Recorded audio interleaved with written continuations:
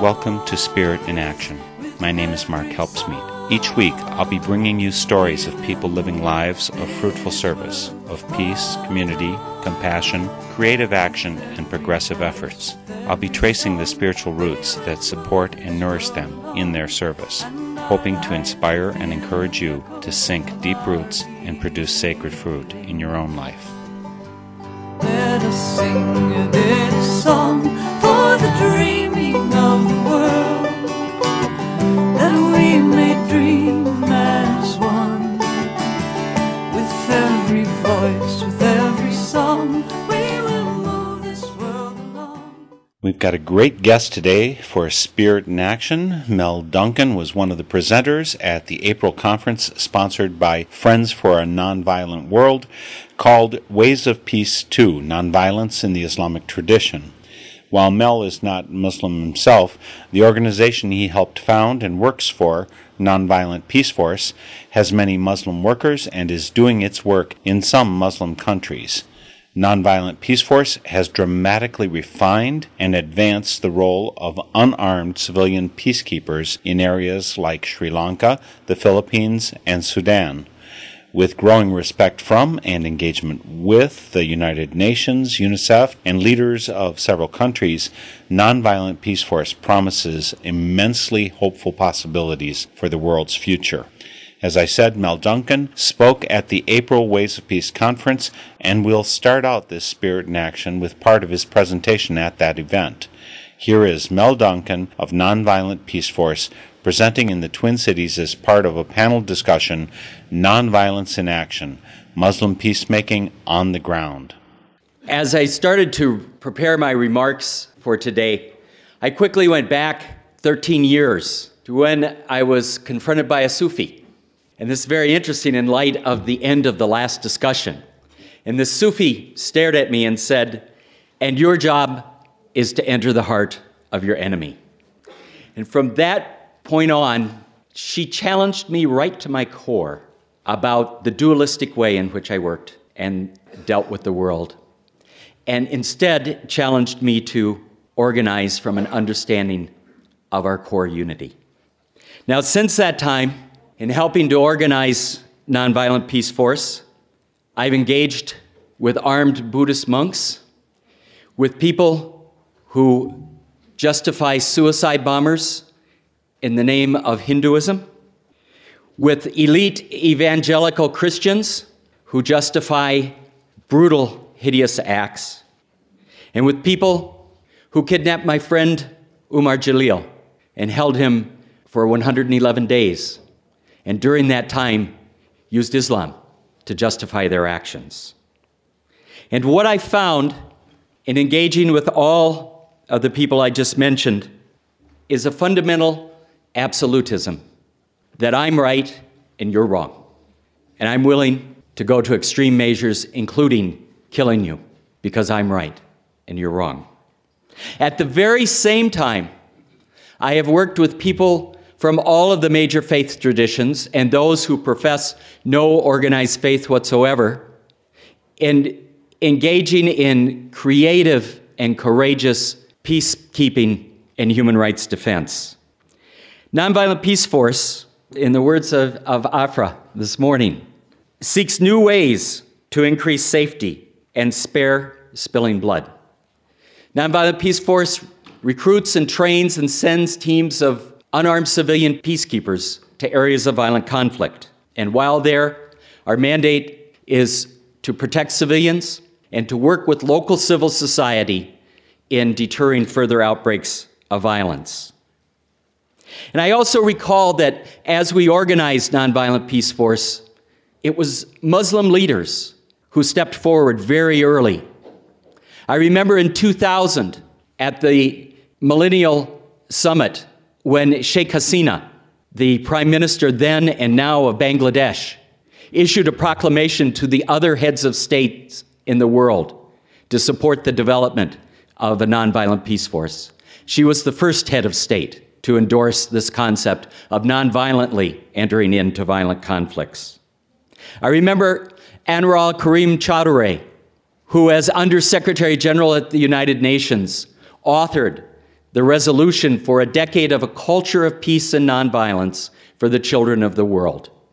He is now at work very profoundly working for a resolution at the UN to have peace established as a right and to be part of the Universal Declarations of Human Rights. In most of the conflicts that we have been involved in since 2003, we have worked directly with people of the Muslim faith. That's been most prominent in Mindanao in the southern Philippines. And that's a political statement, actually, to say in the southern Philippines, because the Moro people of Mindanao never saw themselves as Filipino. That was a decision that was made by colonial cartographers. And since that time, thousands of lives have been lost. We started our work in Mindanao a little over 3 years ago when we were invited by 3 local groups. And shortly after that, violence erupted. I hope it wasn't a cause and effect, but it was actually because of they were close on a memorandum of understanding, the 2 parties being the government of the Philippines and the Moro Islamic Liberation Front. And a provocational act by a couple of politicians threw the island back into war for another year. And it was during that time when 2 combating forces were converging on a village, and people were starting to pack up their bags and to flee, to go to one of the internally displaced camps, which really, even to call it a camp, overstates what was there. And the leaders of the village called one of our teams and said, we have these armed groups that are converging on our village. We expect a firefight. People are panicking and starting to go. So our team, led by a Sufi who heads up our project there, a Sufi from Pakistan, called the leader of the one group on cell phone, and then the leader of the other group, because in modern warfare you have each other on speed dial, and said, there must be a mistake here. Your guys are converging on the village. People are starting to panic and are starting to flee, and we know you don't want this to happen. And so we're going to be staying in the village just to help assure that doesn't happen. And then made the same phone call to the other commander. And the commanders backed off, and people stayed home. Now, I had already mentioned the kidnapping of Umar Jalil, one of our peacekeepers who was working in Mindanao. And we found during the period that he was held, which was 111 days, engaging with the group that was holding him. And at times, this group would want us to talk like for an hour and a half. Now, that's just not about making a ransom demand. That was about being unrecognized, about wanting to be heard. So, more recently, after Jalil was released, our country director, Atif Hamid, and I were invited to one of the jungle camps of the Moro Islamic Liberation Front. And the MILF was instrumental in getting Jalil's release. So when we got there, I was surprised because I expected we'd meet with this commander and a couple of his lieutenants, and instead there were motorbikes and 3-wheelers everywhere. And we were ushered under a ramada, and here were 300 combatants sitting on plastic chairs, not a one of them 30 years old. And we were brought up onto the stage, and we're sitting there. And I remember thinking 2 things. Number one, I'm glad that the CIA does not know where I am at this moment. And secondly, I wish that my fellow countrymen could be here. Because this leader of this revolutionary group introduced us, said that Nonviolent Peace Force was there at the invitation of the Moro Islamic Liberation Front, and therefore we were to be respected, and our people were not to be harmed. And then he invited Atif to get up and to talk with these 300 combatants about Islam and nonviolence. Religion is being used violently to drive us apart and also to bring us together. And as that Sufi reminded me 13 years ago, starting me on this journey, that the deepest contributions of Islam and the other major faiths are those that challenge us to discover our unity by whatever name we use, that challenge us to justice and service, and that open us to the unending mystery. Thank you.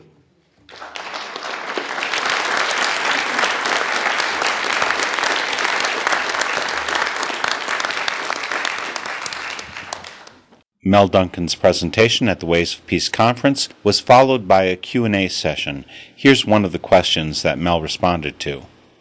I'm concerned about recent Supreme Court decisions that have been made, and I believe that they actually indicate that the work that you are doing under their ruling of meeting with people who have been engaged in violent conflict, even as you are encouraging them and maybe even teaching about nonviolence, that under U.S. definitions that subjects you to imprisonment and fines. And so I'm wondering if you could say more about those recent rulings and if the Nonviolent Peace Force has had to change in any way what you've done, or if you are just moving forward.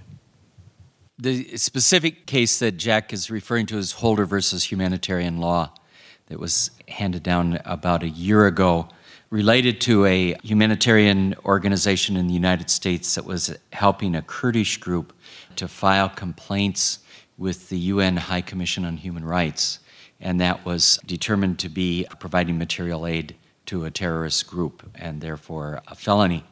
There are efforts being made on multiple levels in terms of changing that decision via legislation, but that probably will be a while. And so in terms of how it has specifically impacted our work, I can honestly say that it hasn't. We continue going about our work. It is helped with the fact that most of our peacekeepers are not citizens of the United States. They come from 20-some countries from around the world. However, there are similar provisions in the EU. And so this really is something that we need to work with people like Keith Ellison, who is working in Congress, to bring about the change. But until then, we just need to do the work and then live with the consequences. We've heard a little from Mel Duncan as he spoke at the FNVW conference, Ways of Peace 2, Nonviolence in the Islamic Tradition. We'll get Mel on the phone in just a moment to talk about Nonviolent Peace Force. But first, I'll remind you that this is Spirit in Action, and I'm Mark Helpsmeet of Northern Spirit Radio, on the web at northernspiritradio.org. Find links to Mel, Nonviolent Peace Force, all of our guests in the archives of the past 6 years there. Let's go to the phone now to speak to Mel Duncan about unarmed civilian peacekeepers in service to our world. Mel's in the Twin Cities of Minnesota. Mel, it's great to have you here for Spirit in Action. And it's good to be with you, Mark, and to talk about how the Spirit is in action. Thank you for being part of the Ways of Peace Conference. Your contribution to the panel in the afternoon was extremely valuable to me, very inspiring. So I just knew I had to have you on. The work of Nonviolent Peace Force is truly a wonderful spirit moving on this earth. I appreciated having an opportunity to participate in that conference and to talk specifically about my experience working with people of the Muslim faith on active nonviolent peacekeeping in various parts of the world. In the talk, you kind of broadly sketched some things I'd like you to fill in.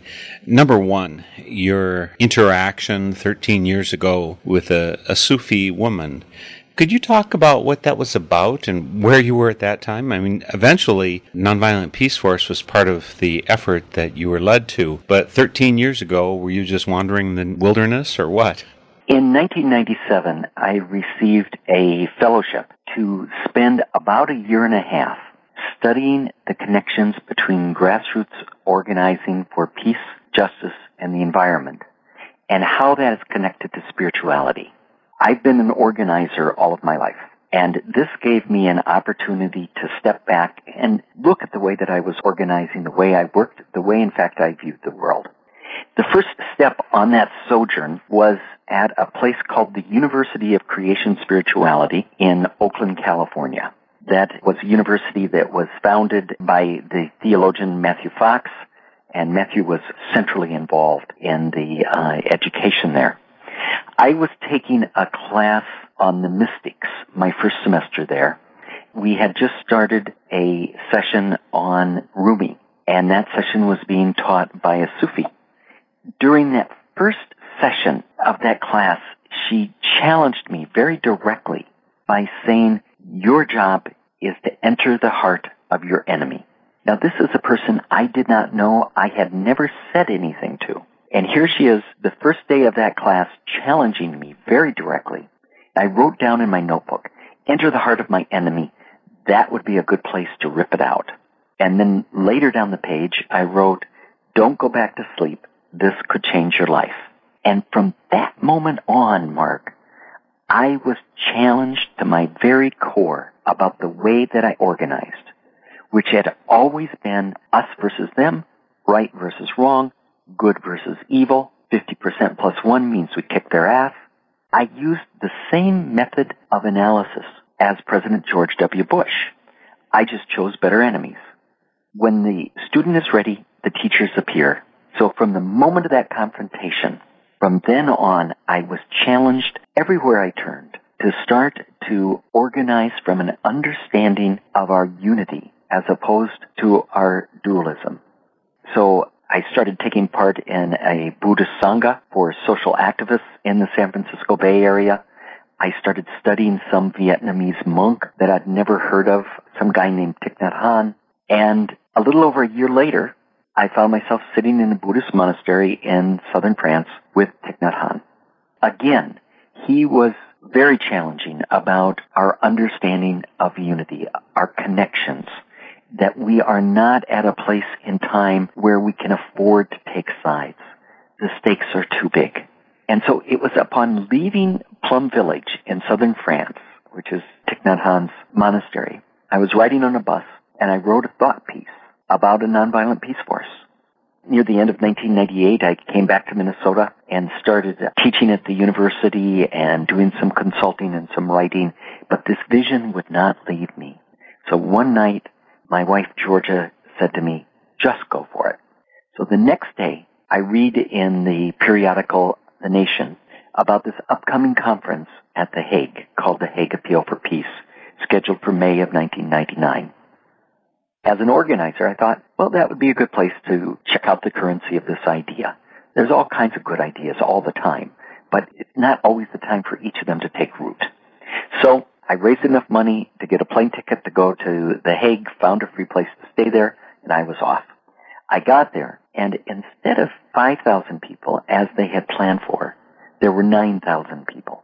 Every venue was jammed. One showed up 45 minutes early for a presentation, or you watched it on remote video.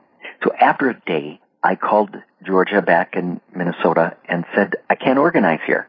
I can stand up in a chair and start yelling, and I'll just fit into the background noise. And she replied, well, then be quiet and listen. So the next day, I'm in a session, and in the form of a question, I hear a guy lay out the same vision of a large-scale, well-trained, nonviolent peace force. I pushed through the crowd, I grabbed him by the arm, and I said, if you're serious about what you just said, we have to go out in the hall and start organizing. We only have a few days. The person I grabbed was David Hartsough, who is a lifelong Quaker and activist.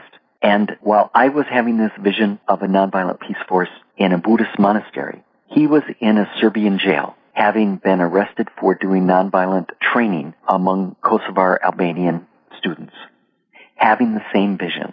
By that night, we were pulling together small groups of people from around the world, talking about, is this the place in history to increase the scale, the scope, the international character, and the professionalism of unarmed civilian peacekeeping? And what we found, Mark, was far from being a vision that had originated with me in Plum Village or had originated in David in a Serbian jail. This idea of a well-trained standing unarmed civilian peacekeepers had been a recurrent vision and had occurred and recurred to enough of us that we were willing and able to put the possibility out there in the world. Wow, that's an amazing way to have it all kick off. Just wonderful. Just to fill in a couple of details. Before you got involved with, I think, Buddhism at the time of contact with Sufi, which you're taking this class and studying in the University of Creation Spirituality, this Sufi looks at you out of the blue, and evidently it's a woman, which I was kind of surprised at because in most Muslim practice, women are separate from men at best, and they don't tend to have leadership positions over men.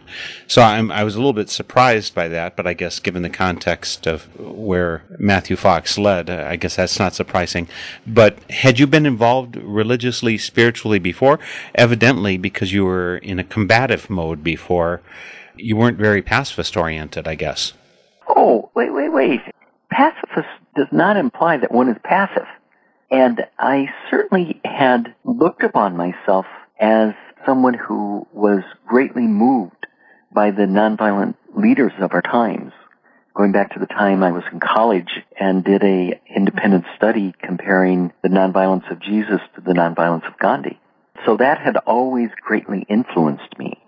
But what was different was the challenge to organize from an understanding of our oneness, of our unity. And there are many, many of us who organize around peace and justice, who quickly lapse into an us versus them analysis.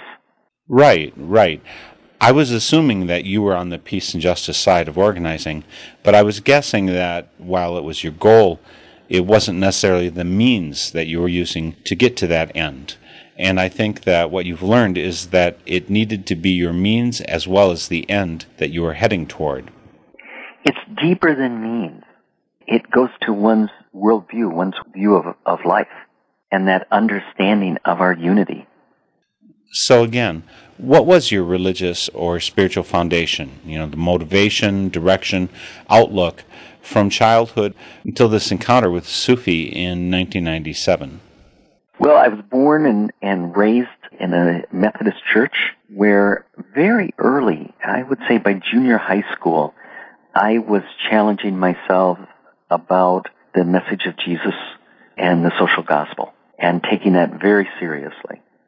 As I grew into adulthood, I learned about a variety of different approaches to God and accept many of them as different roads to the divine. For the last 25 years or so, I have been an active member at Dayton Avenue Presbyterian Church in St. Paul, but I see myself as much more of a universalist. But I take part in this community because for me it's very important to be able to practice and discuss and nurture my spirituality within a community context. And my church provides that for me. That's great. I absolutely agree with you about that a community of faith or spirit can be really helpful in nurturing that focus and the growth. And evidently you found a community that gives you that support without having to compromise your individual beliefs. Okay, so you and David Hartsough had this organizational meeting over in The Hague. How did it actually unfold, the creation of the Nonviolent Peace Force? One of the things you mentioned in the talk we listened to earlier is that more than half of your workers came from some 20 countries outside of the USA. How did that happen? After we met at The Hague, we developed an initial conversation draft about the idea of an unarmed civilian peacekeeping force. Then, for the next couple of years, spent time with people in some of the most violent places around the world, learning from them, and by this time there was a small group of us that were working on that. So we spent time with people living and working in some of the most violent places on the planet, learning from them what they were doing that worked, and what, if anything, that they might need from a group of well-trained, unarmed civilians. And we learned a lot. First and foremost, no one can make anyone else's peace for them. That's the job of local actors, the primacy of local action.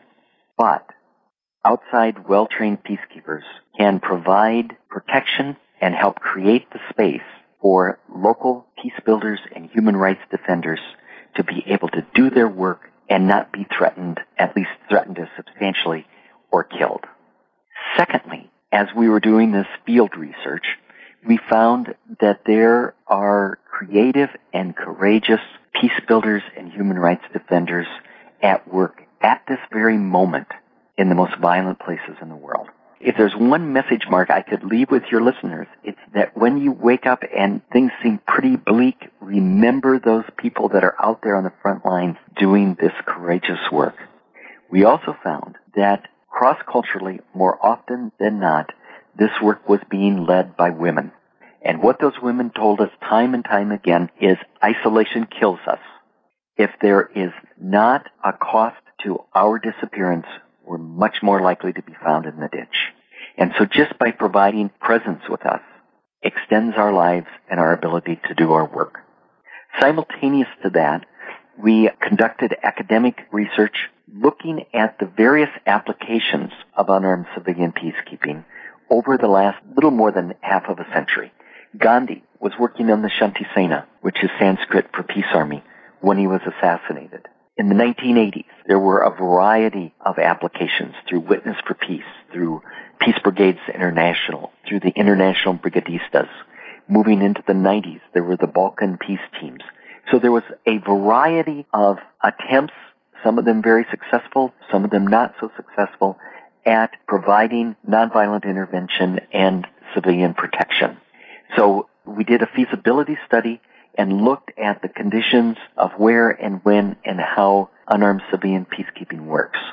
And that really provided us the platform on which to build Nonviolent Peace Force. The third element of our development that was key was, as I mentioned earlier, far from being an original vision with David or myself.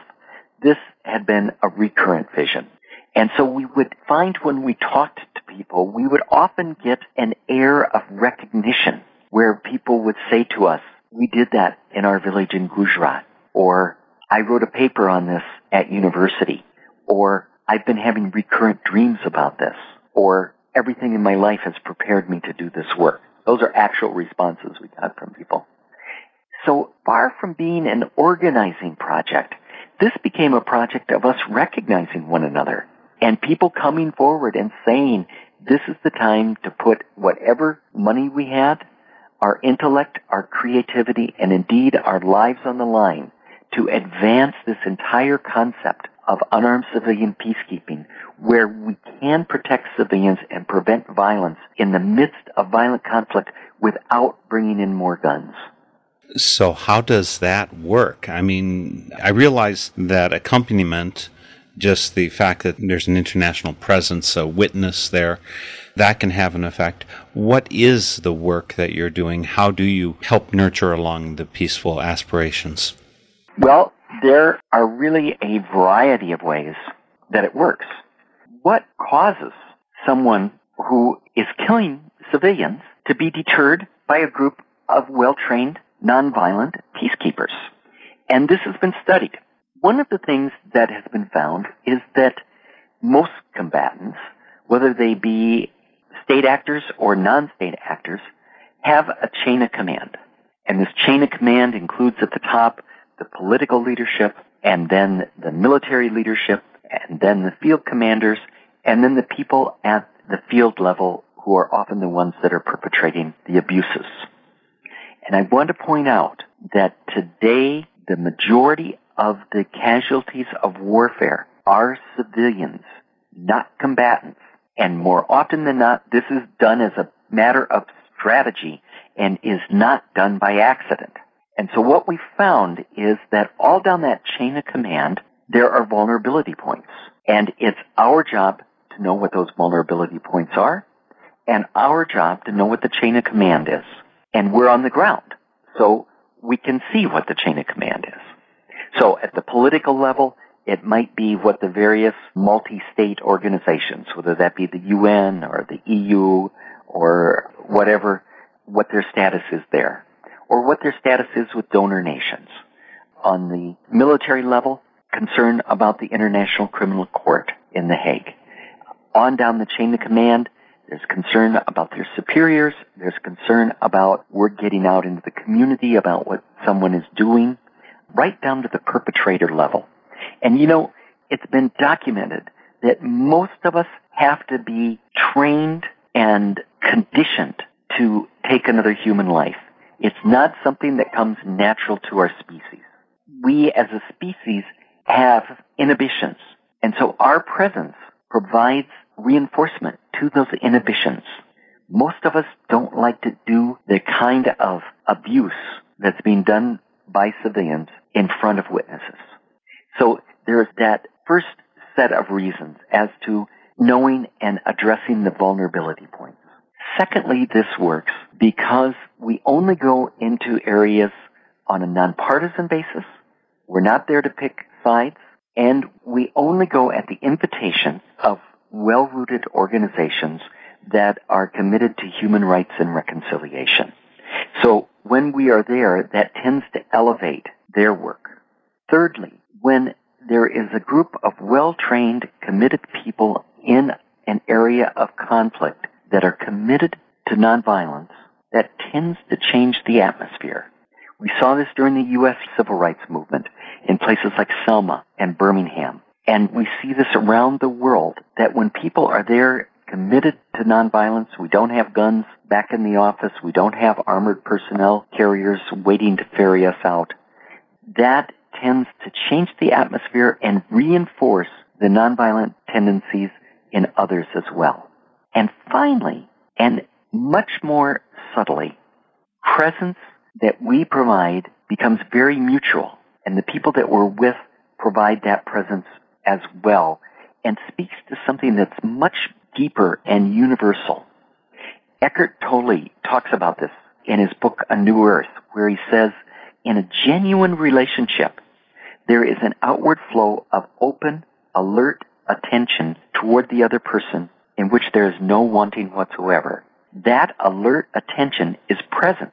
It is the prerequisite of any authentic relationship.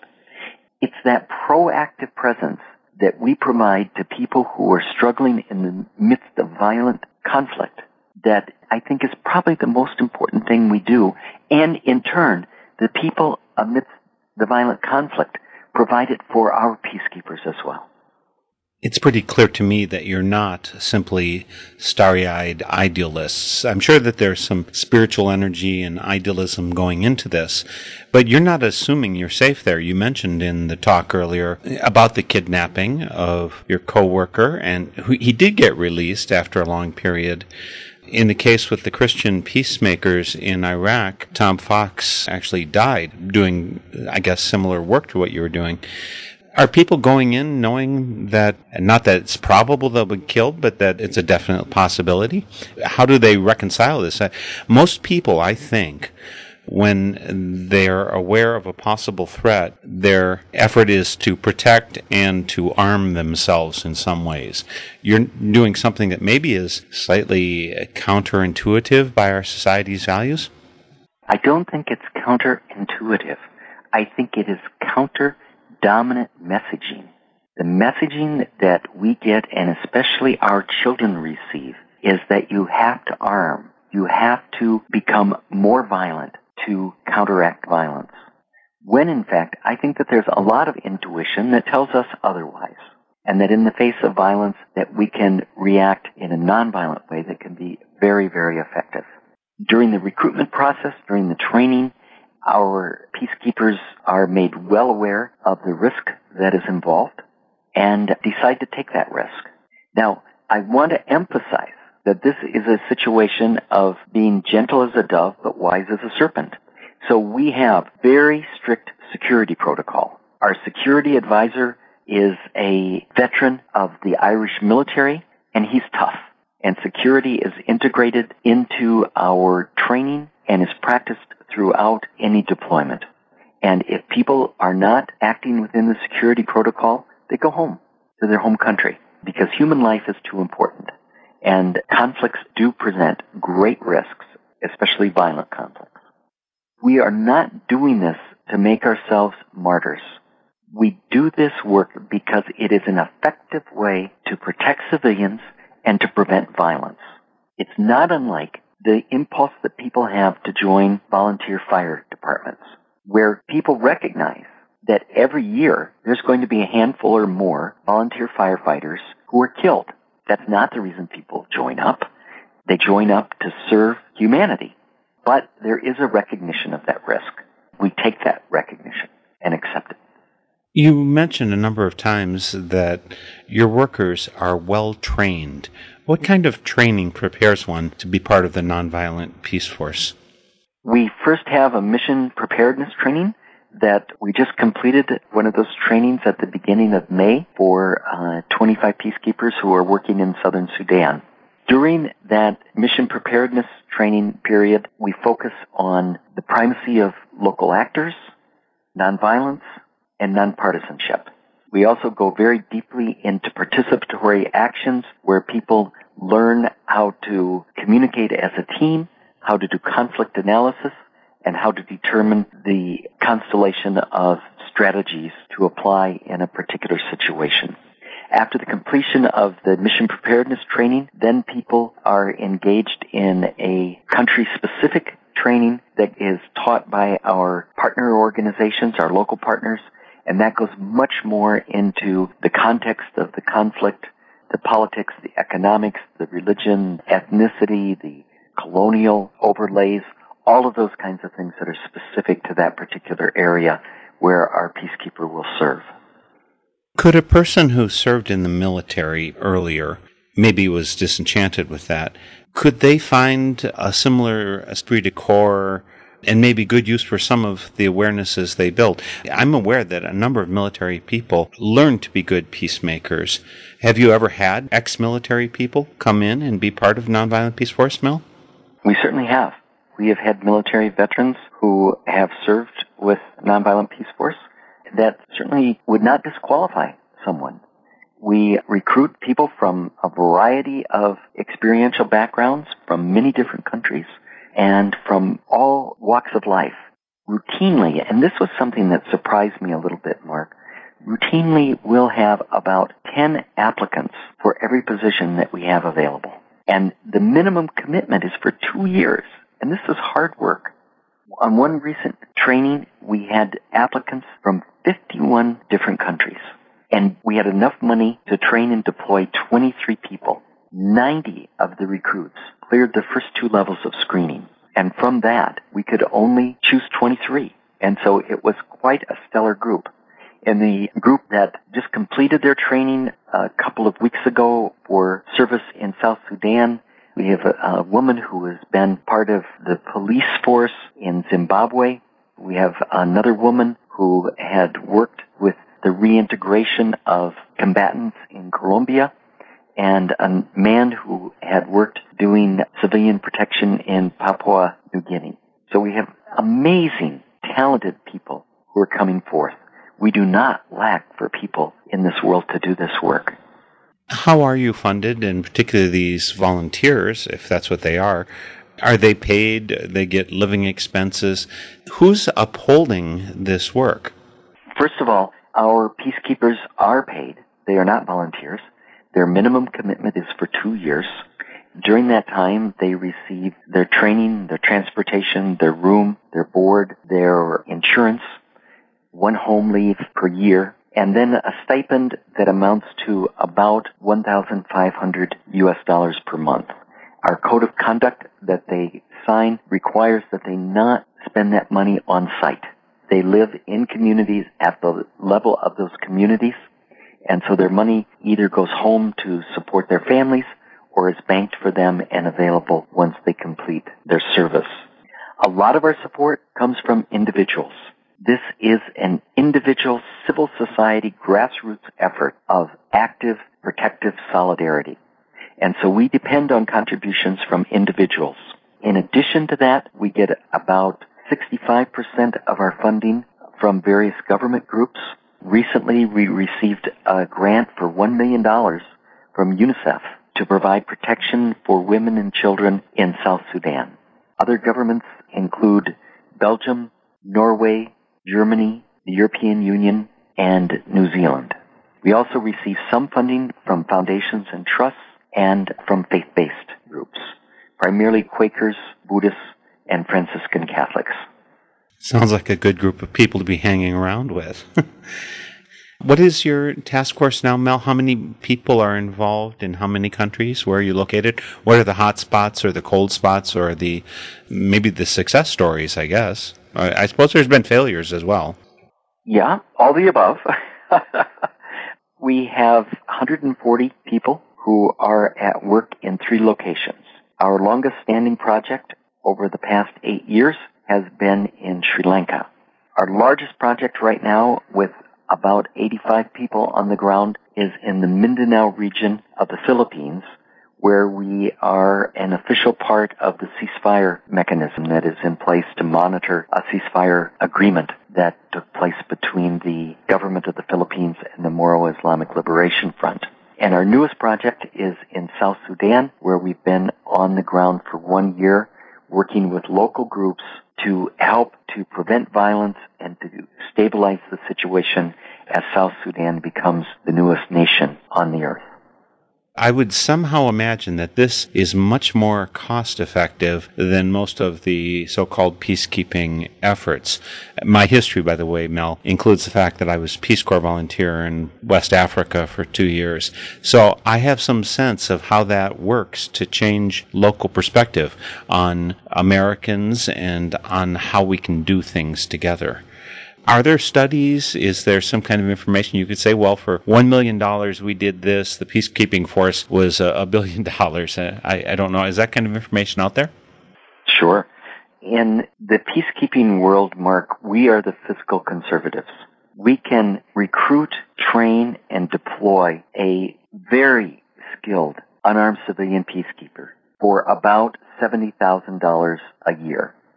People in the United States today are paying about $1 million per year per soldier in Afghanistan. So we can do, not that the missions are identical, but we can provide peacekeeping and protection at a fraction of the cost of military peacekeepers. Could you talk, Mel, a little bit about the successes and failures, the learning situations you've been through? I mean, some people assume that the military knows how to do things. The way they get that way, or the SEAL Team 6 or whatever, is through extensive training. You do your own training. You have your learning that you've done, feedback mechanisms, I assume, feeding into your training. What have you learned, successes and failures over the years? We've had a number of successes on the ground. So, for example, we worked in Sri Lanka for a number of years on the successful return and protection of child soldiers. One morning, a group of mothers came to one of our teams. Their boys had been kidnapped the night before, and they wanted to go after their kids. They had had enough. And this was extraordinary because there's such a culture of silence at that time in Sri Lanka for good reason, because often the price that you would pay would be another child. But these mothers wanted to go after their kids. So we helped them to find where the boys were being held in the jungle and accompanied the mothers to the camp. When the mothers got there, they confronted the young leaders who were in their 20s themselves, and the young men in charge of the camp said to the mothers, "You go away. This is no longer your matter." Can you imagine telling a mom whose kid had just been kidnapped that it was no longer their matter? Well, the moms held fast. Our team stayed there with them. So these young leaders were aware enough to know that this was an international incident, that there were people around the world. The eyes, the ears, the conscience were right there at that moment in that camp in the jungle. So they sent for their superiors. Discussions went on for about a day and a half, and the 26 boys were sent home with bus fare. And that's a good illustration of how we've learned to work. We aren't there to tell people, this is what you should do. You should go after your kids. But when those mothers made the decision that they wanted to go after their sons, we were there to provide that presence with them so they would not be alone. And we were there not to do the negotiations, but to make sure that they were not alone. In another situation in Sri Lanka, a pair of journalists were jailed after writing a piece about the Sri Lankan military. Sri Lanka is one of the most dangerous places in the world for journalists to work. So we first had an international team visiting the jail so that they would know, the jailers would know that the people inside were connected and that they were being monitored. And so late one night, the 2 journalists were let go, which is then the most dangerous time. So those journalists immediately contacted our team, and for the next 46 days, we provided accompaniment around the clock until we could arrange for them to gain asylum in another country where they're living today and alive. There was a firefight in a village in Mindanao, and people started to flee and come to a town and gather in the town square. Our teams were providing them safe passage so that they could get there. And when a family got to the square, they realized that they had forgotten Grandma. They had assumed that she had come with another part of the family, and when the two parts of the family were reunited in the town square, they realized that Grandma was back in the village that was being shelled. So in that case, our country director was able to call the commander and to call for a ceasefire so that we could send a team back in to get Grandma and bring her out. In South Sudan, which is a very volatile area right now as they work towards independence, last summer there was a situation where 2 children and 250 head of cattle had been stolen from one tribe by another tribe, and so the aggrieved tribe started to arm themselves to go after the kids and the cattle. The chief called our team, who came by motorbike because there's very few paved roads in South Sudan, and were able to convene the 2 chiefs in an old church and to talk through things over a 2-day period, and then the children and the cattle were returned. And the chief who called us was very clear. He said people would have been killed without this intervention. And so that was just a matter of providing the protective space for people to come together and work out their differences, to work out their conflict, and to stay alive. And so the most important thing that we've learned is that the foundation of our work is relationship, and that our success depends on building strong relationships across lines. And that goes back to that unity message that I was pushed into 13, 14 years ago. I know this is going to be backtracking a bit, Mel, but you mentioned earlier the previous attempts that had been out there, peace brigades, Balkan peace teams. I know that in Iraq there was the Christian peacekeeper teams and there's the Muslim peacemaker teams. What's the difference between peace brigades, what they were doing, and what you're doing as Nonviolent Peace Force? First of all, I want to say that Peace Brigades International is still doing outstanding work in places like Colombia and Guatemala. They are 30 years old and have done groundbreaking work in terms of advancing the whole concept of unarmed civilian peacekeeping, especially in the area of accompaniment.